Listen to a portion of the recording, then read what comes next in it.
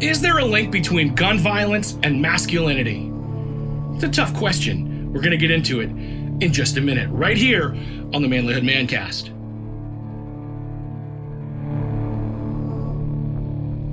You can be a man of courage, of honor, of integrity. You can be the father, the husband, the leader that your family and your community needs.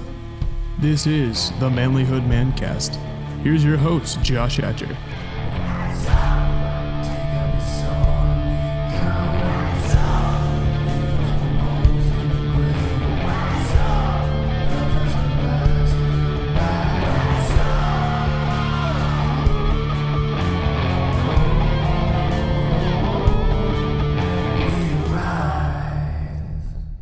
Hey guys, welcome back to the Manlyhood Mancast. I'm your host, Josh Hatcher, and I am glad that you guys have tuned in today. Listen, I want you to enjoy this program. I want you to enjoy all of the things that we do here at Manlyhood. We've got a private Facebook group for men only, and you can find it at Manlyhood Man Cave.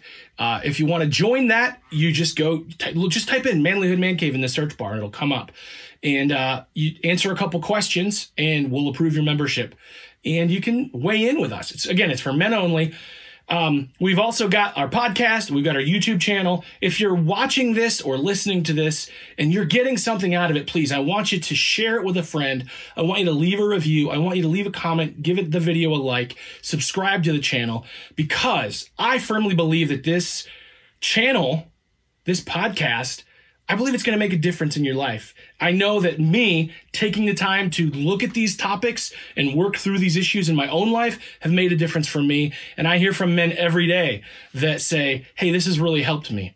So I hope that it's helping you. And if it is helping you, you can pass it along. Let's help more men. So guys, today's discussion is a little bit controversial, and I don't care, because sometimes we have to talk about the things that are controversial. The question is there a link between gun violence and masculinity? There are so many anti-gun and anti-man opinion articles out there that keep trying to link these men that walk, these males that walk into a nightclub and shoot people up, or that walk into a casino and shoot people up, or go into a school and kill people. And they try to make this link between masculinity and gun violence. Gun culture is very largely composed of men. The people who love guns are very often men. It's not only men. I know many women who love to shoot, who love to own guns. They own them for their own protection and self-defense. And these are not just conservative women. These are liberal women as well, who are afraid to walk down their city street at night, and they have a gun to protect themselves. There are also women who love to hunt. There are women who, just for the sake of the sport of shooting, love to shoot. There are conservatives, there are liberals, there are all kinds, everything in between, of women that love guns, and men as well. Yes, the vast majority are men. But in the cases where someone is killed by a gun, statistically, yes. Statistically, you are more likely to be killed by a man.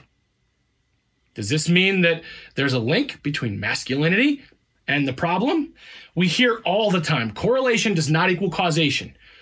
And in fact, we hear that a lot from these anti-gun and anti-man people as they argue other things. They'll say all the time, if you try to make a suggestion or you try to have a political discussion, they'll say correlation doesn't equal causation. You're right, it doesn't. So you stop making the same arguments. You stop making the same logical fallacies, because that's the same thing you're doing here. So the Washington Post, which I think is a piece of garbage, but that's another topic. And I can say that because I spent 20 years as a journalist, working as a freelance journalist, working for the newspaper, both as a writer, as a graphic designer, working in radio. So I have a right to say if I think that a professional journalism organization is a piece of garbage. I've earned that right because I worked in that field and I know how it works.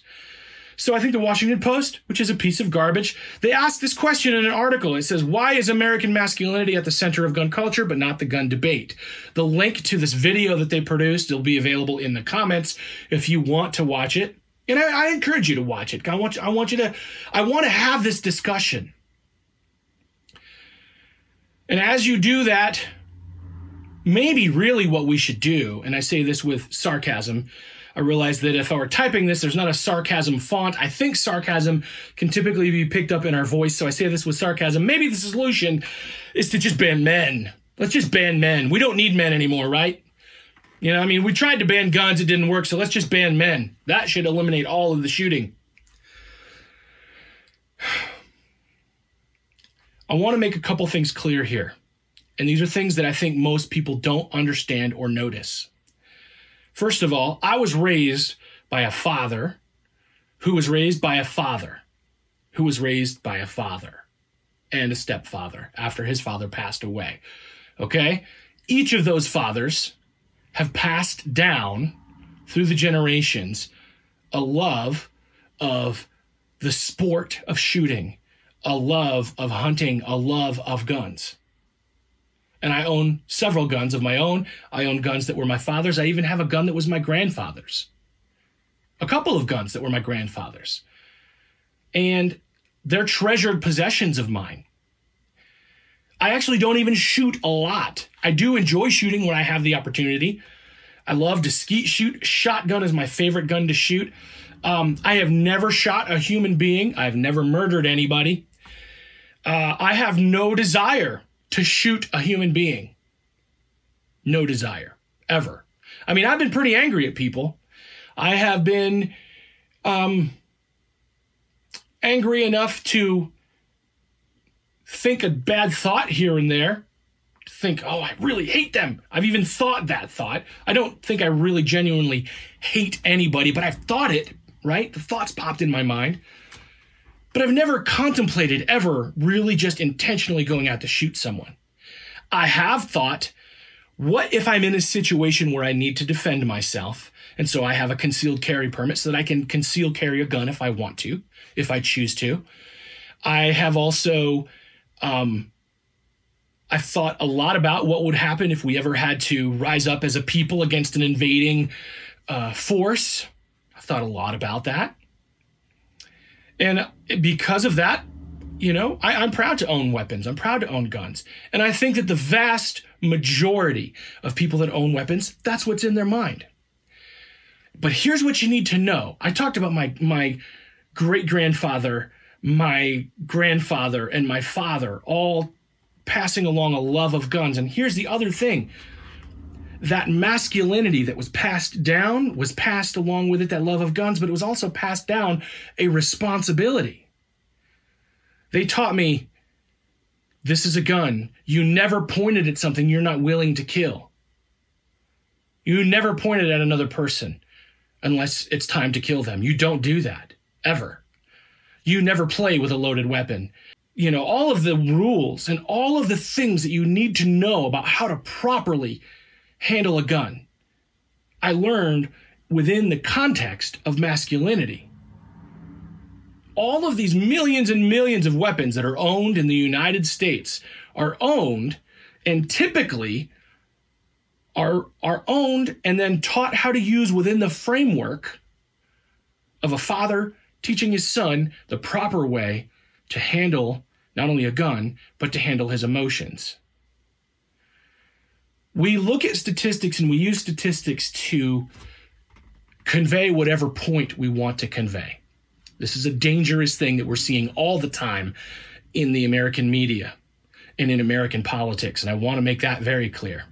As we look at these gun culture arguments, and when I mentioned the statistic earlier that you're more likely to be killed if you're in a gun crime, the most likely chances is that it's a man that pulls the trigger, right? But if you look at the vast, vast, vast majority of guns that are owned by men, they've never been fired at another human being, and they never will. Vast majority, like we're talking like millions to one, will never be fired at another human. It's important to know and understand that, because the other picture is big and scary when we put it in front of people. The answer and what we really need is not to point out the boogeymen that men shoot people and that men like guns. No, what we need to do is we actually need more masculinity in this situation. We need more fathers who are present in the lives of their children to teach them the proper way to handle a gun, the proper way to handle their emotions, the proper way to resolve conflicts. And when we do that, we don't have the guy who walks into the Las Vegas casino and shoots at however many people on the street at the country music concert. We don't have the kid who walks into a school and shoots up everybody. You don't have those things. And I'll be honest with you, when you look at many of these shootings, many of them, you see fathers who did not teach their children these things properly. Statistically, you can make a big case for that. When you look at men who've murdered their wives, you see that very commonly. Fathers who did not properly teach their son how to treat a woman, how to respect a woman, how to handle drugs or alcohol by not drinking it or not consuming it, how to manage their emotions properly. The answer is not to ban guns. The answer is not to ban men. The answer is we need more men to teach the right ways. So if you're a man and you've got people in your life that you can teach these things to, teach them. That's what I had to say for you guys today. I love you guys. I care about you, and I'll see you soon. Hey, man. I see you. I see your fire going out. I see your marriage barely holding on. I know you're broke, wore out, and at the end of your rope. I've been there. It sucks. Sucks the spark right out of you. Till all you have is a pile of wet wood. It feels like it's never gonna burn. I can't fix your problems. I can't make her love you again. I can't lose 50 pounds for you or fill your bank account. But I can remind you of who you are. I can share some of my fire. I can help you make a plan to get your life back on track. So let's go. Let's do this. Let's reignite our lives. There's a lot at stake. No one wants their marriage to end in divorce. No one wants to wallow in despair or to the dark places that follow. So let's do it. Let's reignite our lives. Let's reignite our passion, our marriage, our health, our career, our dreams, our mindsets. Get reignite today.